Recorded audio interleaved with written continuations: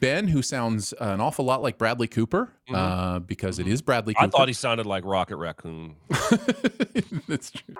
Welcome to Recotopia, a happy home for recommended movies, shows, and music from two people you can definitely trust. Trustability varies by region, no guarantees implied.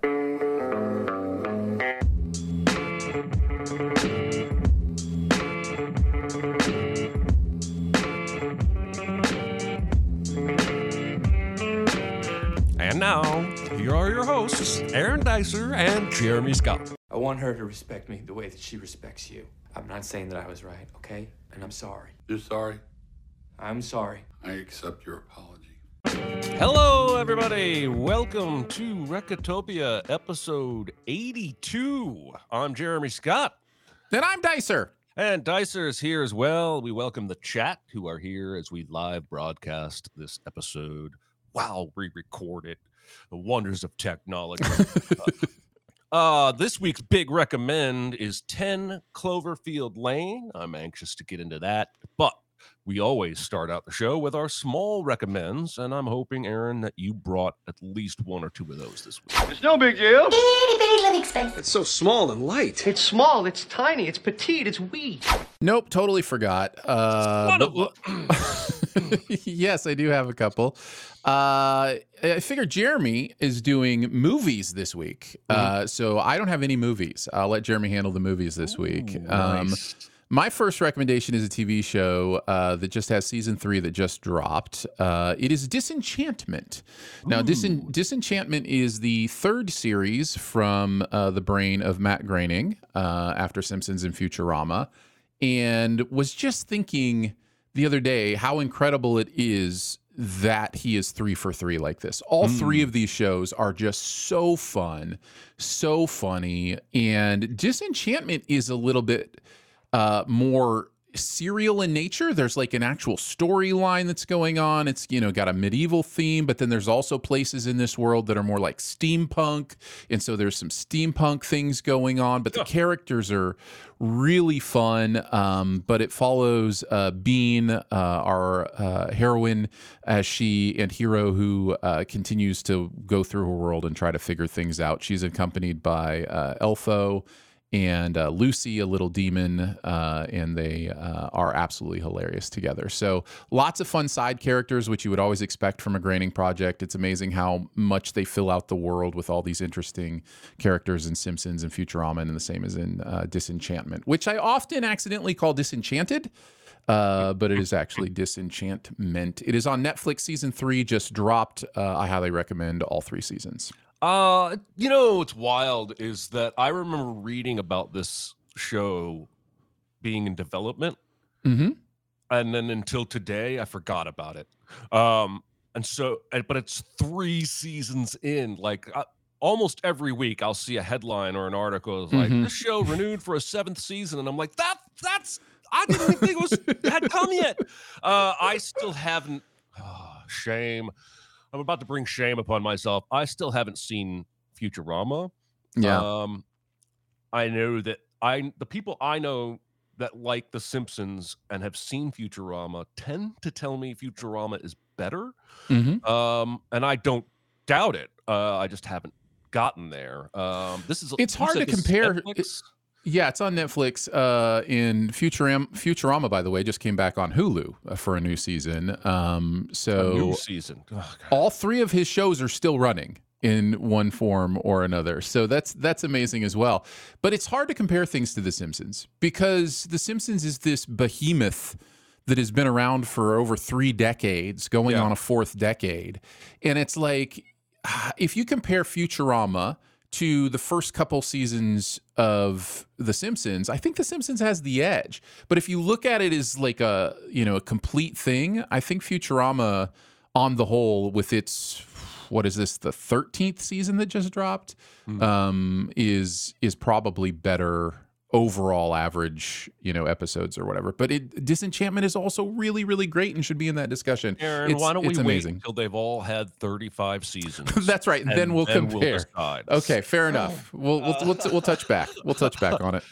Well, I'm curious about this, and I will add it to the enormous pile that I'll starting to think I'll never get through, but good recommend. I'm going to make a couple of small recommends for big movies that you guys probably already know I like and the show tends to like, but I have kind of a different reason for each of these. The first one is Unbreakable. So for the last 4 or 5 years, whenever my brother and his family and his kid come to town, his kid goes to college here, we have like a movie night or a movie weekend, and we tend to try and show his kid something he's never seen that we love.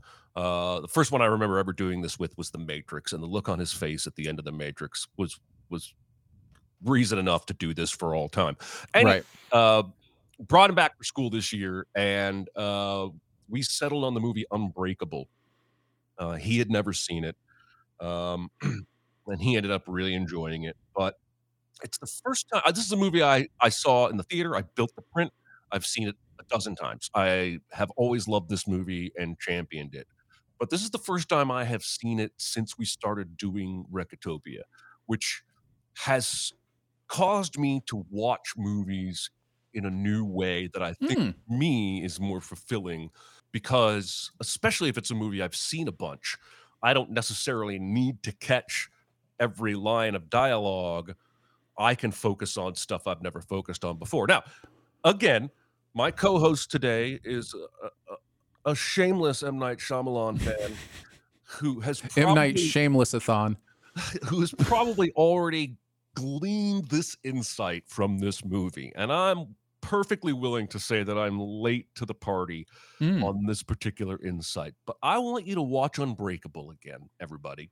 If you've never seen it, watch it. It's fantastic. If you've seen it a bunch of times and like it, I want you to watch it with a very specific thought in mind.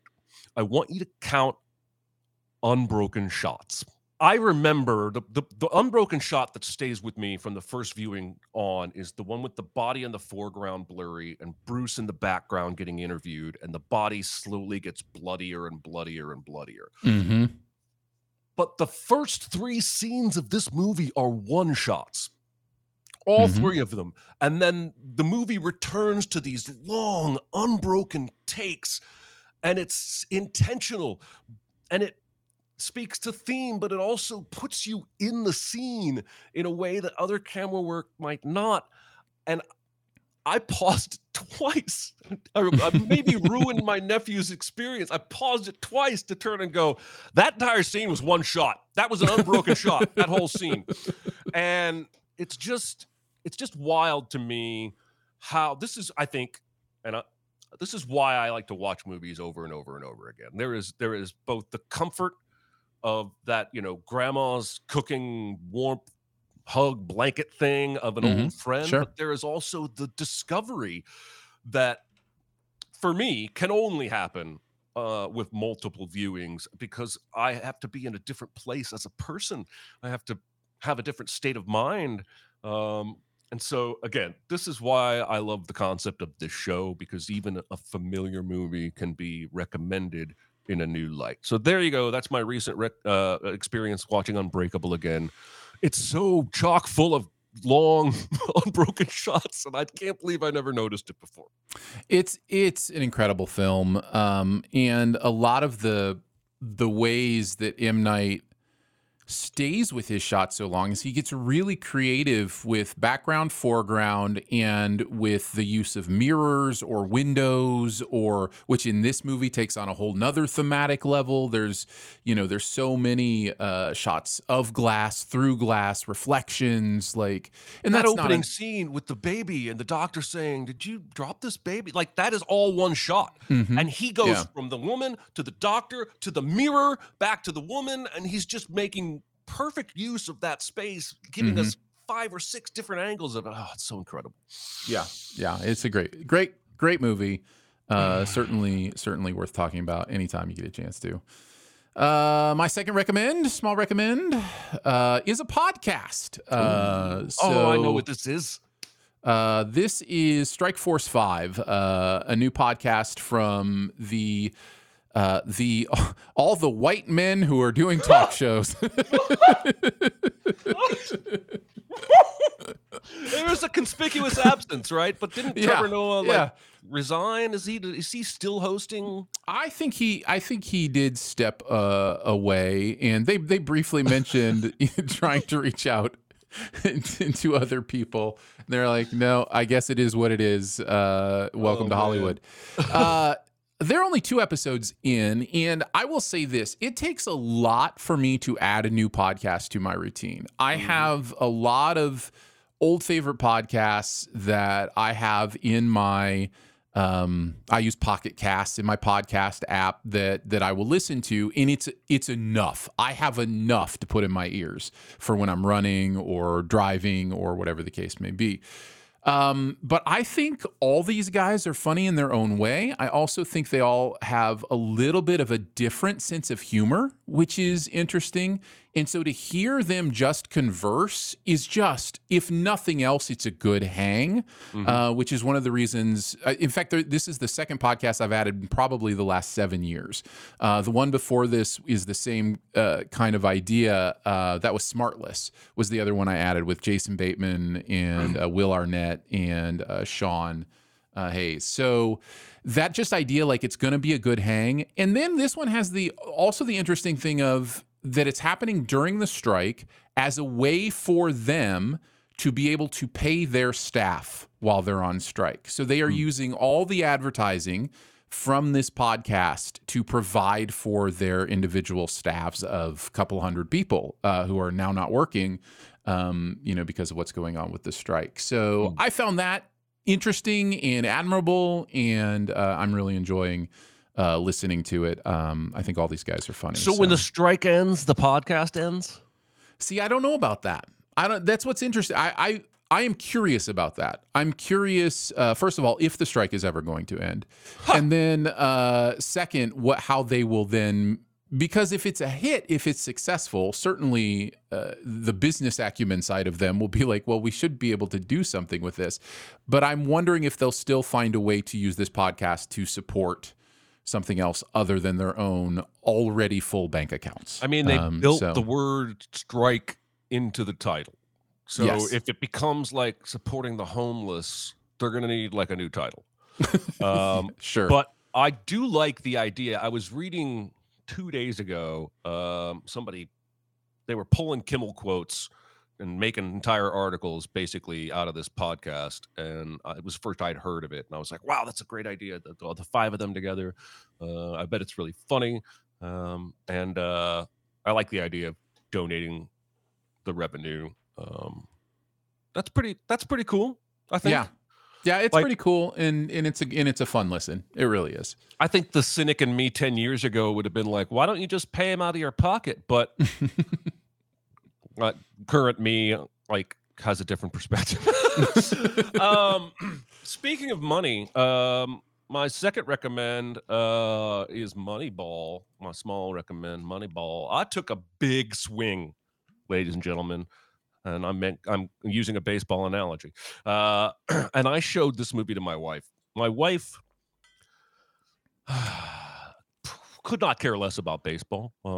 It's not that she is looks down on it. She actually thinks my excitement about baseball is adorable. And she went to a baseball game with me. But other than that, she doesn't have any interest. If I'm excited, all she needs to know is Orioles won. She doesn't need to know, which player got on base 3 times and were hit for the cycle. But there's something about Moneyball that I suspected might speak to her. Specifically, kind of the underdog thing, as well as the outside the box approach. So we sat down and we watched Moneyball. Don't tell my wife. I accidentally showed her the director's cut that I didn't know existed. I didn't know there was a director's cut of this movie. I bought the movie on Amazon. I didn't know there was a director's cut. There's extra scenes. And are they good? Scenes, they were okay. but I've seen the movie enough that I could tell every single time that a scene went a Yeah. little long. Yeah, everybody's like, "There's a director's cut." I'm telling you, just go to Amazon, buy the movie if you've got expendable cash, and then watch it, and you'll see what I'm talking about. So this has happened before, by the way. There's several movies I bought on Amazon just trying to buy to own, and they ended up being extended cuts. Maybe there's a podcast mystery to be solved. Anyway, so about halfway through the movie, not halfway, she was pausing it every now and then to ask me questions because there are things about the game that the movie kind of hopes you already understand. But nothing was too complicated to explain. But about halfway through, I paused it and I said, "Are you enjoying it?" And she said, "I'm actually really tired of all these scenes with his daughter because I want him to get back to the baseball stuff." The daughter stuff is the heart of the movie, though. It absolutely is. I'm telling you that for the humor's sake of her being invested in the baseball stuff. Yeah. I don't think she was actually trying to like be mean about the daughter. She became the kid from Liar Liar. Yes. Baseball stuff. Baseball stuff. She got really wrapped up in whether or not they were going to succeed with this plan. Yeah. And my favorite moment was at the end when Scott Hatterberg hits the home run and rounds the bases. They've been up 11-0. They get tied 11-11. And she pauses the movie and she turns to me and she goes, "Now, how much of this is Hollywood?" Right. And I smiled the broadest smile. And I said, "We're going to watch a YouTube video after this movie is over. And you're going to see how well Chris Pratt captured the exact rounding the bases that guy did. This is all 100% real." And it just made the movie for her that wasn't, there are plenty of Hollywoodizations in the film, but that game is not one of them. The streak is not one of them. And she loved it. And it's really, I mean, the reason I'm making this a small recommend, I'm specifically trying to speak to non-baseball fans who had maybe avoided this movie because it's a baseball movie. And if my wife can really enjoy this, I think you guys could probably enjoy it as well. So there you go. It's my second small recommend, Moneyball. Bennett Miller directed Moneyball, and the only other two movies, I mean, he's only done 3 other movies as a director that I can see. And I've seen 2 of them, Foxcatcher and Capote, which are both fine. But there's just a magic with Moneyball that I don't. It's probably the Sorkin of it all, I'm guessing. But yeah, it's so good. It's so very good. It is. All right, it's time for the big recommend, everybody. This week's big recommend is 10 Cloverfield Lane. It was brought to us by Aaron. Aaron, take it away. I'm fine. It's just that you're so big. It's so huge. It's a good rule, but this is bigger than rules. It's bigger on the inside. Is it? I noticed. So I will preface our discussion on 10 Cloverfield Lane by talking a little bit about Dan Trachtenberg, who this was kind of his big first shot at directing a Hollywood feature. J.J. Abrams put him in charge and said, "Go for it." And Dan is somebody I followed for many, many years. Speaking of podcasts, he was on one of the first podcasts I ever listened to, probably and watched. It was like a video podcast called The Totally Rad Show.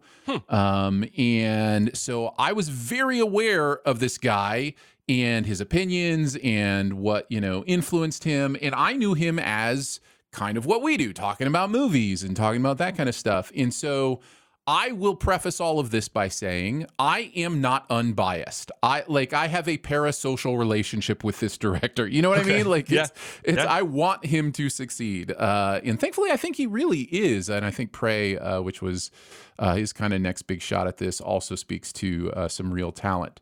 But yes, this is a movie that takes place in the Cloverfield universe, though really only the last 10 to 15 minutes of the movie speak to that universe. And we start with this nice peaceful zoom out into this room, and then we find out that actually there's trauma happening in this room. There's a phone call going on. This is Mary Elizabeth Winstead's character. She's packing in a hurry. We're getting exposition just through shots. There's really no dialogue or sound in this.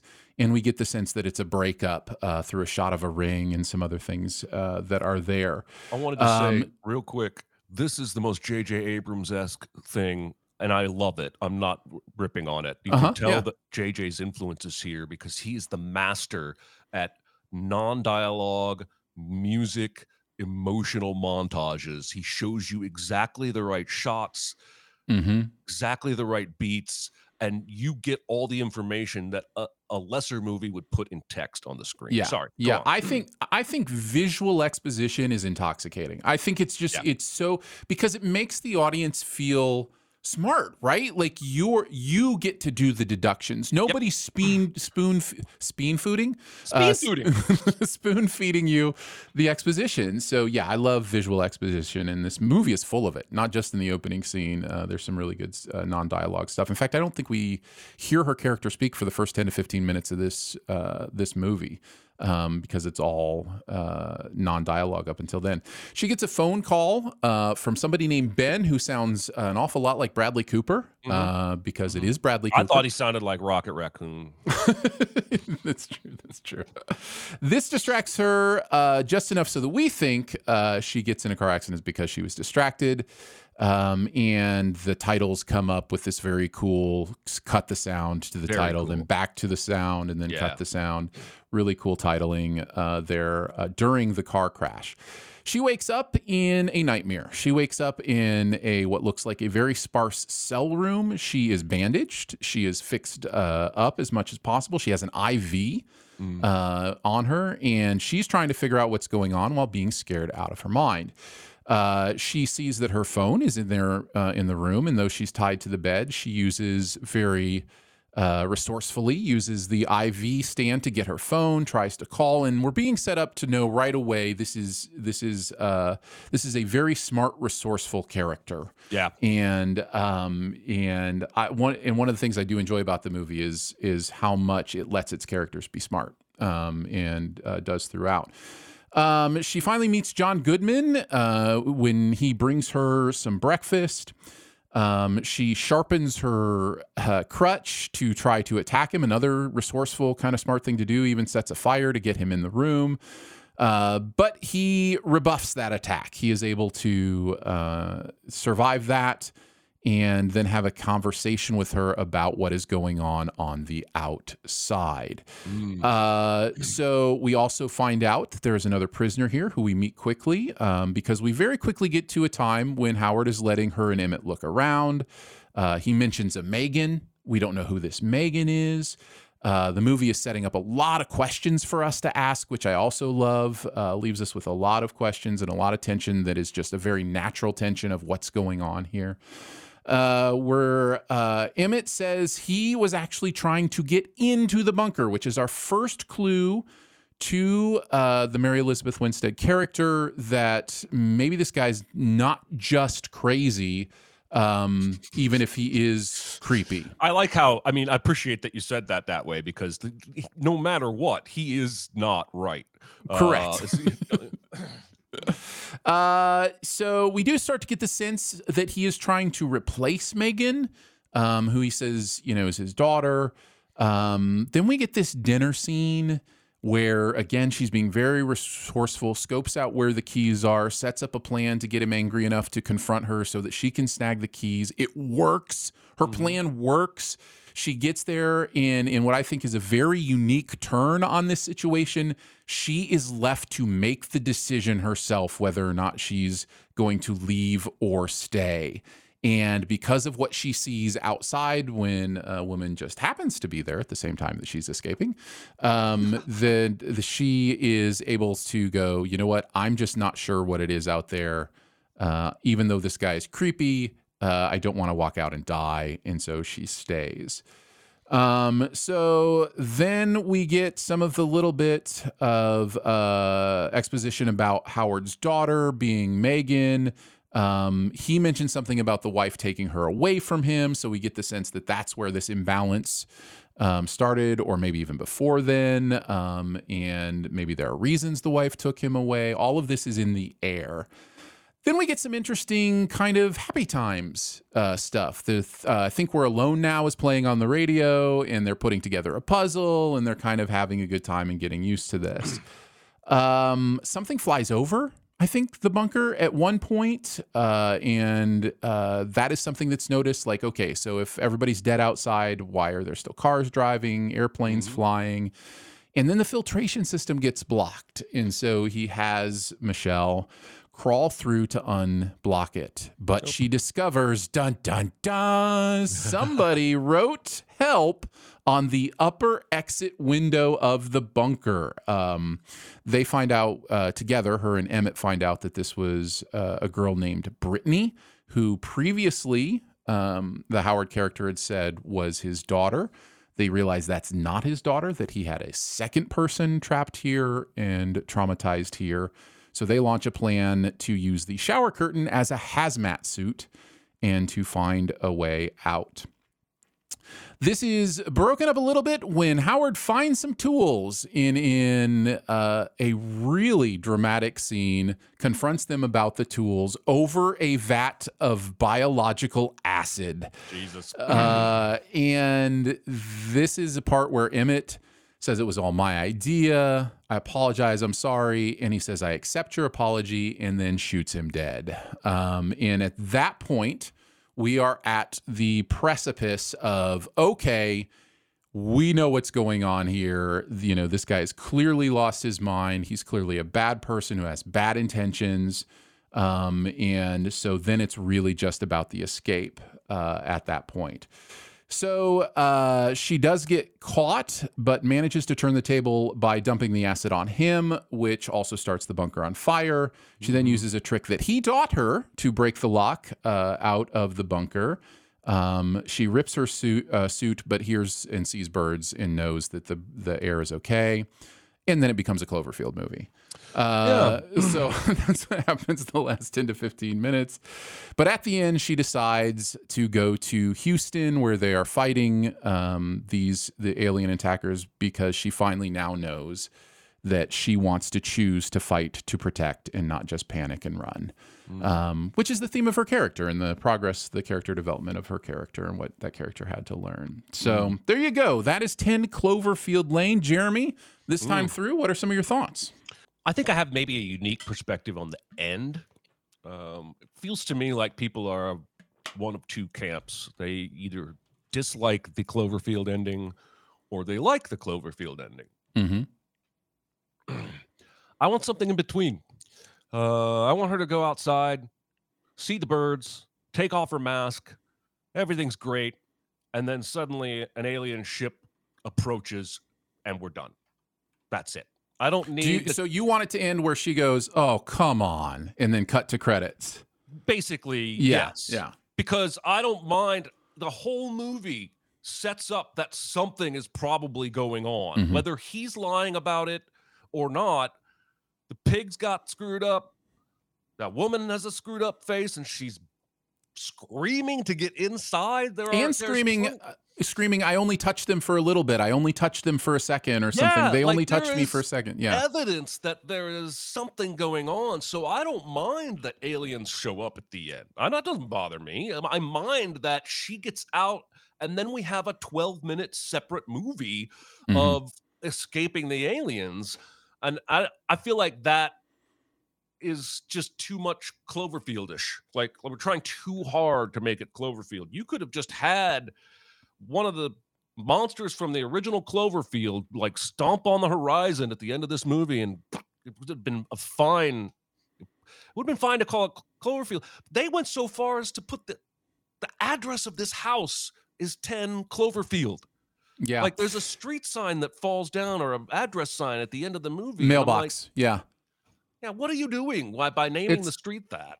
It's also on a piece of mail we see earlier in the film, but it goes by pretty quickly. That was one of those, I've actually heard Dan talk about this, that somebody jokingly, mentioned that the house was on a Cloverfield Lane or whatever, and they all laughed and then went, and decided to keep it. I disagree. I don't know why they decided. I think that adds an element of falseness to the whole thing for me, but anyways, so I don't necessarily get it either. Yeah, I mean, again, I really enjoyed the movie. I'm now wishing I hadn't started out with the criticism. No, you're good. Love the opening. Love all of the show don't tell throughout the movie, especially a lot of her ingenuity, her resourcefulness, where it's, we're just watching. And again, like you said, I really like the way you phrased that. It makes us feel smart to deduce what she's doing. I think all three performances are really, really good. She kind of steals the movie for me. I never disliked John Goodman. I'm not trying to rag on that guy. And I don't know the actor's name who played Emmett, but I remember him from Newsroom. John Gallagher Jr., I believe is his name, something like that. That sounds about right. I'll look it up. He's really good too. And he's important structurally for this movie because he both, I guess, defends Howard at first, but then has local knowledge of that Brittany girl that ends up being key. Let's talk about that for a second. Sure. He had to have had that Brittany girl down there in that shelter before whatever attack happened. Correct. Because the attack happens and Michelle, and Emmett all go in the same night. They all go in at the same time. How many were there before Brittany?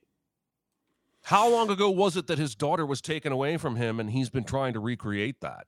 I don't actually get correct me if you disagree. I don't actually get like a perverted kind of thing from him. I think it's up in the air. I think the one shot, there's one shot that I think indicates maybe that he was abusive to his daughter. And it's the way he's got his arm around her in the photo. There is a focus on where his hand is. That is, and I know that shot is also about the shirts, by the way. I love, that's another example of, you show the photo and you've seen her in this shirt. Yeah. But you don't realize it's the same. Well, I didn't realize the first time I watched it. It's the same shirt until it pans back up and she's wearing it right then. Yeah. The same shirt. And the movie doesn't give like a blinking arrow at it or have somebody say, oh, that's the same shirt. Like it just lets the audience recognize it and go, oh my goodness, he's trying to replace his daughter. But that is the one shot where I go, I think they're intending at least to hang the idea that there is something perverted about it going on here, or something beyond just a fatherly, kind of thing. That mirrors the opening. We don't really know what happened with her fiance. Like he says on the phone, people argue, but she's packing in a panic and she leaves her ring behind. So did he hit her? We don't know. That is left intentionally vague. Because we don't need to know. We just need to know why or that she's going and a vague understanding of why.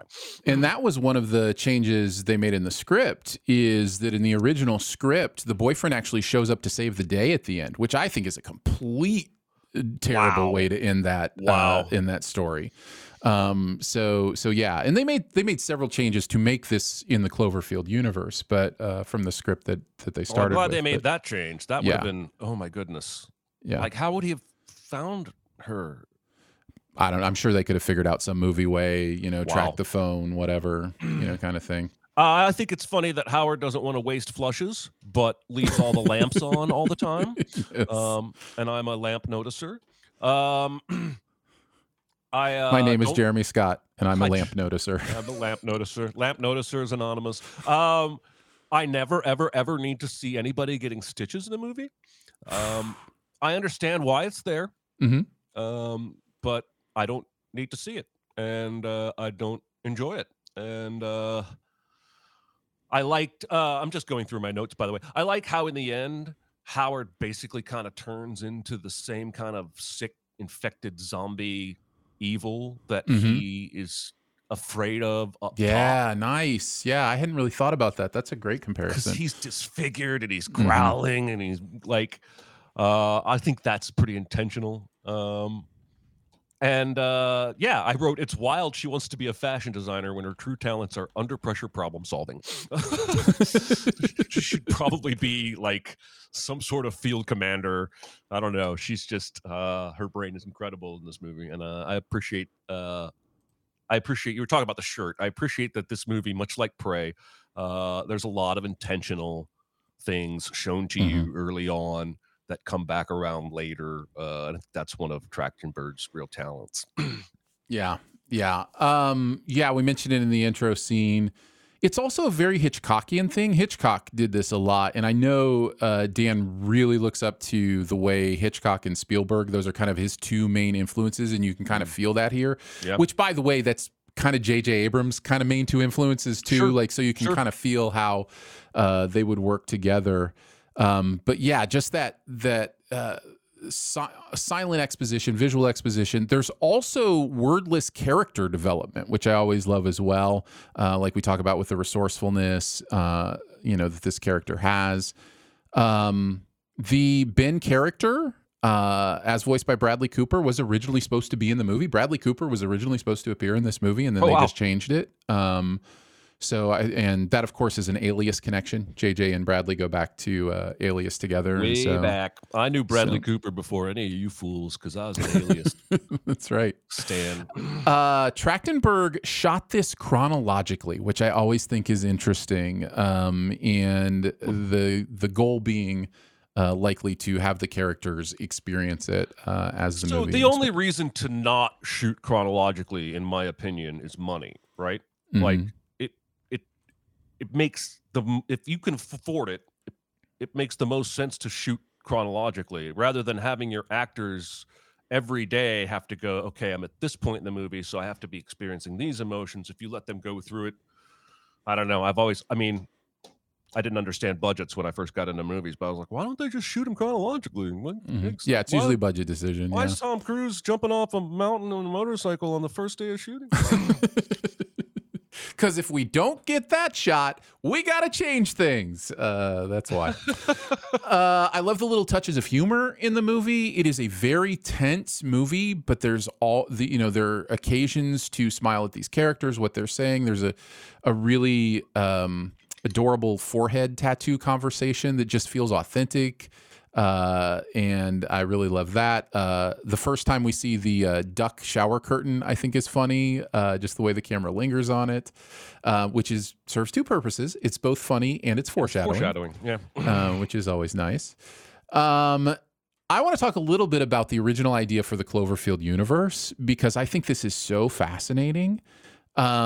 Originally, the idea was to do a series of barely marketed movies that just came out that were based in this universe, and then have a movie after those movies came out where the protagonists of these movies, Clovenger style, come together to fight the aliens and to beat them. So we would have the Michelle character from this movie, one of the characters from the first movie. I don't know if you ever saw Overlord. That originally was supposed to had been tagged to be a Cloverfield. I saw Paradox. I can't imagine how somebody got off the space station to come down and fight the aliens. Well, it's interesting because she's headed to Houston, right? So like there's these little lines of connection that you can, these seeds being planted, and I just there's part of me that laments that vision not coming to conclusion. Yeah. Even though Cloverfield Paradox is a pretty bad movie. Like I still kind of wanted to see the Cloverfield version of Overlord, or Cloverlord maybe is what they would have called it. I don't know. Overlord, nice.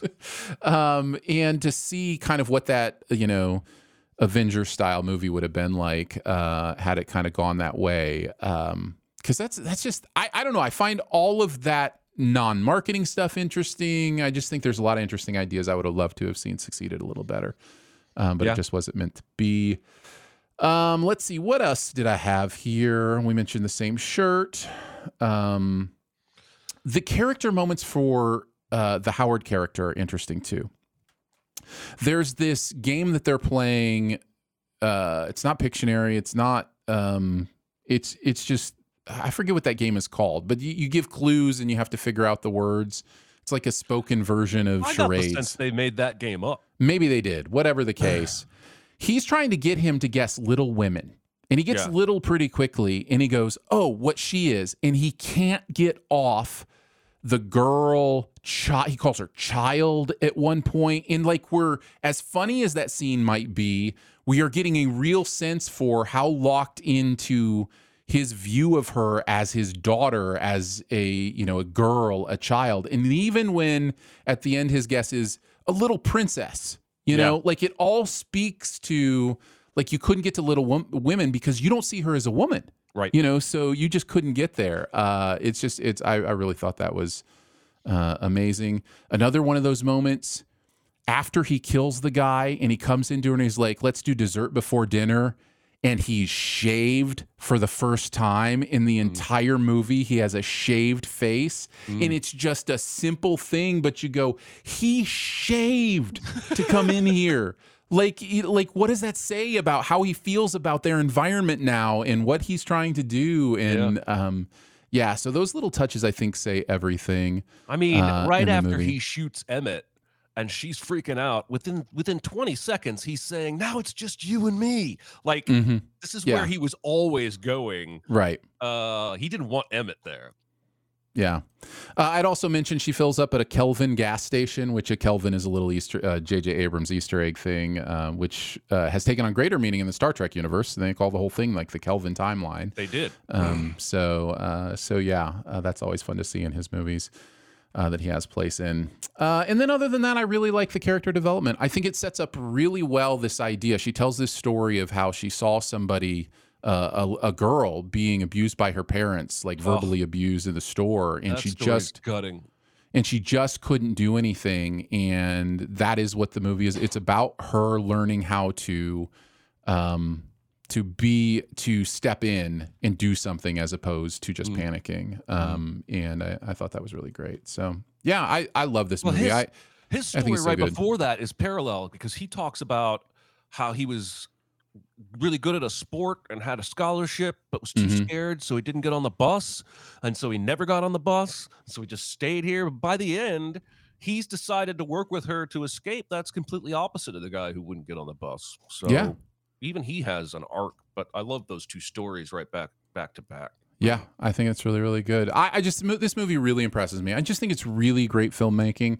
I actually even think the Cloverfield stuff is great filmmaking. I just think it's a different movie. It just becomes a different movie at the end. They're both movies I could invest in. And in fact, if you think of the team up style movie, it'd almost be better if that ending was like in the beginning of the team up movie, right? Where we're like, getting a sense of who these characters are now and kind of what they're doing. But yeah, I really enjoy this movie quite a bit.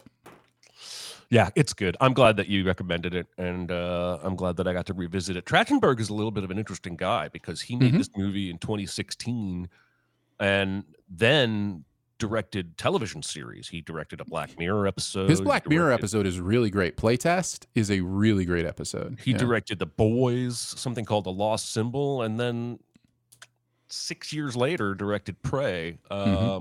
But I'm curious to see whatever that guy has. It looks like the only thing he's got coming up is an episode of Stranger Things in the final season. But I would need to watch 5.5 seasons of that show before I could watch that episode.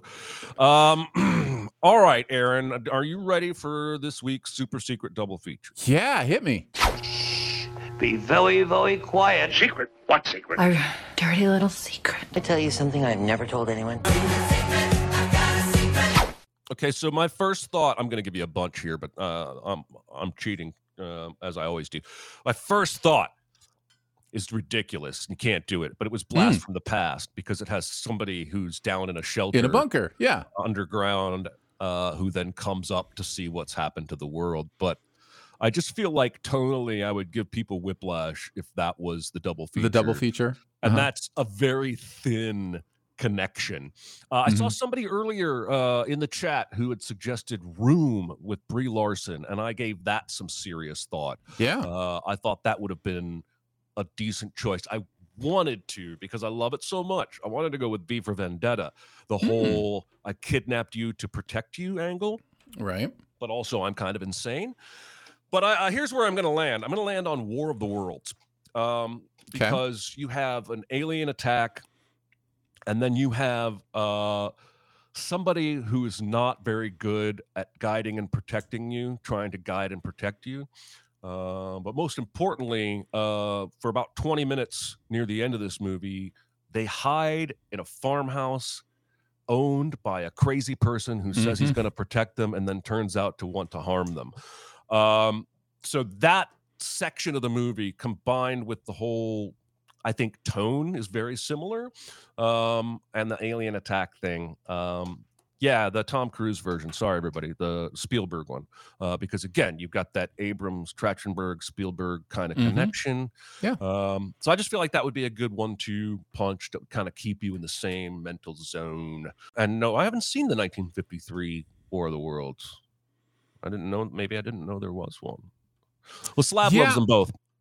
Yeah, no, they're both good. The original one's good too. Alien invasion is just it's a interesting topic, and the Orson Welles radio play is kind of overblown, the idea of the impact it had or whatever, but it did have that impact on a few people where they genuinely reacted to thinking it was a radio broadcast of an actual invasion. So yeah, it's a compelling story. That crazy guy. All right, everybody, your homework for next week. I'm going to try and keep us in the lighter end of things. And next week we're going to watch Robot and Frank. This is a 2012 sci-fi dramedy starring Frank Langella. And he is a former jewel thief. This is set in the near future. And his son buys him a butler robot to help him. And he decides to turn the butler robot into his heisting partner. Aaron, have you ever seen this movie? Jeremy, until you sent the email, I didn't know this movie existed. Righteous. Yes. So do you realize how hard it is for me to recommend a movie that you haven't seen? Is that your goal? It's a bucket list. I just checked it off. This is a short, charming movie with some really good humor beats, a really great cast: Jeremy Strong, Liv Tyler, James Marsden, Susan Sarandon, Peter Sarsgaard. And I've only seen it once, and that was about 4 years ago, and I'm excited to get back to it. Everyone can watch this on Pluto TV for free. It will have commercials, or you can rent it at your favorite streaming option and go commercial free. So again, Robot and Frank. And I think we got some time for some questions. All right, let's do it. Question. I got something to say. I want the truth. I'm listening. Oh, they're predicting that you're going to like Robot and Frank, Aaron. I'm happy to see that. Of course, if they predict it too much, then they'll force you to be wrong. What is a great moment in a bad movie that is so great you are willing to watch the bad movie again just for the great moment? This is easy for this to me has a right answer, and the right answer is the Duel of the Fates scene from Phantom Menace. It's just it is so good that I would absolutely watch Phantom Menace just to see it. So yeah, that's my answer. That is the right answer, and I'm going to shamefully give my incorrect answer. There's this 2013 movie called Getaway with Ethan Hawke and Selena Gomez. And it is a very standard bad guy calls and you have to do what he says or else he's going to do something to people that you love. Only you're in a car. But there is a chase scene in this movie that is one of the best car chases I've ever seen, because I think they took the most expensive camera in existence and put it on the front bumper of the car. It's a Mustang, if I remember right. And it cuts to this angle. And I know it's all coordinated with stunt drivers, but when he goes through intersections and barely misses cars, it's just it's a visual I have never experienced in any other movie. And it's a standout, but everything else about the movie is completely average. So, you have to know that going in. Slab says the car chase in The Matrix 2, famously the best car chase ever. The plane crash sequence from Knowing. I always get two Nicolas Cage movies confused. Knowing and the one and the other one that you get confused for Knowing? Next. Yes. The one where he can see the future. I get those confused all the time. Car Chase in 1974, Gone in 60 Seconds. I have not seen that movie, Paulie, but I will have to check it out. Rise of Skywalker, One good scene being the 5-second John Williams cameo. Knowing and next. Thank you guys. Just caught up to the chat. All right, let's do another question. What single fictional character do you wish our culture would stop idolizing, and why? I'm going to give a movie answer, a TV answer, and another answer. Oh, wow. My movie answer is the easy one, Scarface. That's just a weird one to me. I never got the Scarface worship, kind of thing. Like, he's so cool. He's terrible. He's terrible. And then the TV one is Rick Sanchez from Rick and Morty. A lot of people seem to love that character and idolize that character. I don't get it. And the other thing is, I think the creators of these products also don't get it, which is true of my final answer, which may shock you. The CinemaSins narrator. I wish our culture was. That guy's an idiot. He's a jerk. Stop idolizing him. Stop seeing movies that way. So yeah, that is mine. That's good. I can't argue against that. I thought this is a very interesting question. The first thing I thought of was Batman. Now, I'm as big a Batman fan as you're ever going to find, and I think there's a lot of nuance to the character if you want to go into the comics. But there are movies about Batman where, if you really step back and look at it, like, he's just a terrible, terrible human being. Yeah. But I also wanted to mention an Al Pacino movie with Michael Corleone. There you go. The Godfather. And I understand one of the things that makes that movie magic is that you are rooting for a terrible person at the end of it, and you're cheering when he succeeds. But he's awful. We have 3 movies trying to make me sympathize with this guy. And I'm like, I can't. It's impossible. I cannot create those feelings. All right, one more question and then we're out of here. All right. Combine the plot of your favorite movie with the plot of your least favorite movie in one sentence. Here's the plot summary. All 4 kingdoms are going through a change where their bending powers are shifting. So one ingenue finds work using her bending to do bending work for someone having difficulty making that shift. By the end, she realizes she's the Avatar after a series of elemental bending musical numbers. Now you got to tell us the movies. That is The Last Airbender and Singing in the Rain together. So, all right, here's mine. A talented computer hacker is recruited to go back in time and have uncomfortable adulterous sex in bathtubs in order to save the planet from computer programs and Germans. That is The Matrix meets The English Patient. Beautiful. That's a fun note to end on, and let's call that a show, everybody. Your homework next week is Robot and Frank. You can find that on Pluto TV. Thanks to the chat for coming out and weighing in and being a part of the show. And for Aaron Dicer, I'm Jeremy Scott. We'll see you next week. Bye, guys. Be a part of the live show by being a member of the Sin Club at Patreon at patreon.com/cinemasins. Chat with us on the CinemaSins Discord at discord.gg/cinemasins or CinemaSins Twitter at CinemaSins, and email any comments or questions to recotopia@cinemasins.com. That's RECOTOPIA at cinemasins.com.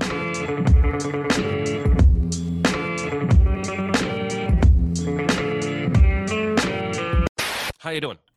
I don't even know. I haven't had a second to figure that out. That's what happens is you do a vacation and then you come home and it's like a tornado of life. And it doesn't matter how much you beforehand or like, I'm going to set it up so that it won't be like that when I get back. It doesn't matter. Doesn't matter. I'm going to tell you, I'm on both ends of the spectrum at once right now. I am in a fantastic mood. Great. I am also exhausted and maybe a little hungover. Yesterday ended up being one of the busiest days of my life. I had 2 narrations to do. There was something else in the middle of the day that I'm not remembering right now. And then my wife and I went down to Nashville downtown for dinner. And then we saw Nickel Creek. Are you familiar with Nickel Creek? Indeed. We saw them at the Ryman, where you and I and everyone else saw Mike Birbiglia. Probably the best concert I've ever seen in my life, in terms of musicianship and just the joy of performing, the joy of music that was obvious from all of them was incredible. But I also can't come home and then just go to bed. I need this like 2-hour decompression window no matter what time we get home. So I was up really late after all of that. And I'm running on fumes, but I'm in good spirits and excited about the discourse today. Before I get into some Alaska stuff, because I do have some stuff I want to run by you. Okay. I think I've told you this, but I will say it again just in case I haven't. The guitarist from Nickel Creek is Sean Watkins. He and John Foreman have a band together that's really good called Fiction Family. John Foreman is the creative force behind Switchfoot, does most of the lyrics. I know who John Foreman is. That's wild. I didn't know they had a band together. Yeah. It's called Fiction Family is the name of the band. They did a couple albums. What kind of music is it? It's folksy. I mean, when John Foreman is writing lyrics, it's always going to be like deeper kind of stuff. Sure. But yeah, I think you might enjoy it. I think you should look them up like on Spotify or something. Fiction Family. They all get a chance to shine in this concert, but man, that guy can play guitar, and he makes it look effortless because he's just standing there like he's casually playing Sunday school songs, but his fingers are freaking flying. I was amazed. We had really good seats, so we were really close, and I got to see, the finger work of all of them. Yeah, I'm gonna remember that. It's like Lord of the Dance for guitar playing, where like the entire upper half of the body is just not moving and the legs are just flying all around. Exactly. Now, how was Alaska? No, it was wonderful. I have so many stories I could tell. I think the thing you would be most interested in, one of the places we spent a lot of our time was a little town called Seward, Alaska. Okay. Seward is named after the Secretary of State, I believe, that purchased Alaska from Russia in like one of the best real estate deals in the history of real estate deals. It ended up being like pennies for the acre kind of thing. But anyways, in this town, there's a mountain called Mount Marathon.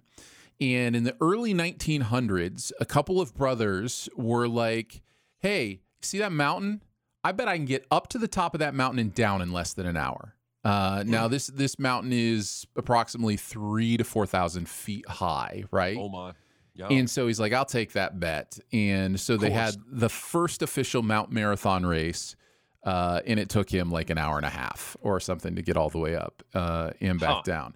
So ever since then, they have the Mount Marathon race, and it's just a bunch of people running up this mountain and back down to see who can get there the faster. They have 500 people enter this race every year. They had to limit it because people like these kind of extreme races kind of stuff. There's a women's division. There's a kids division. Like that's messed up. And you just watch these people and you're like, you're all gonna die.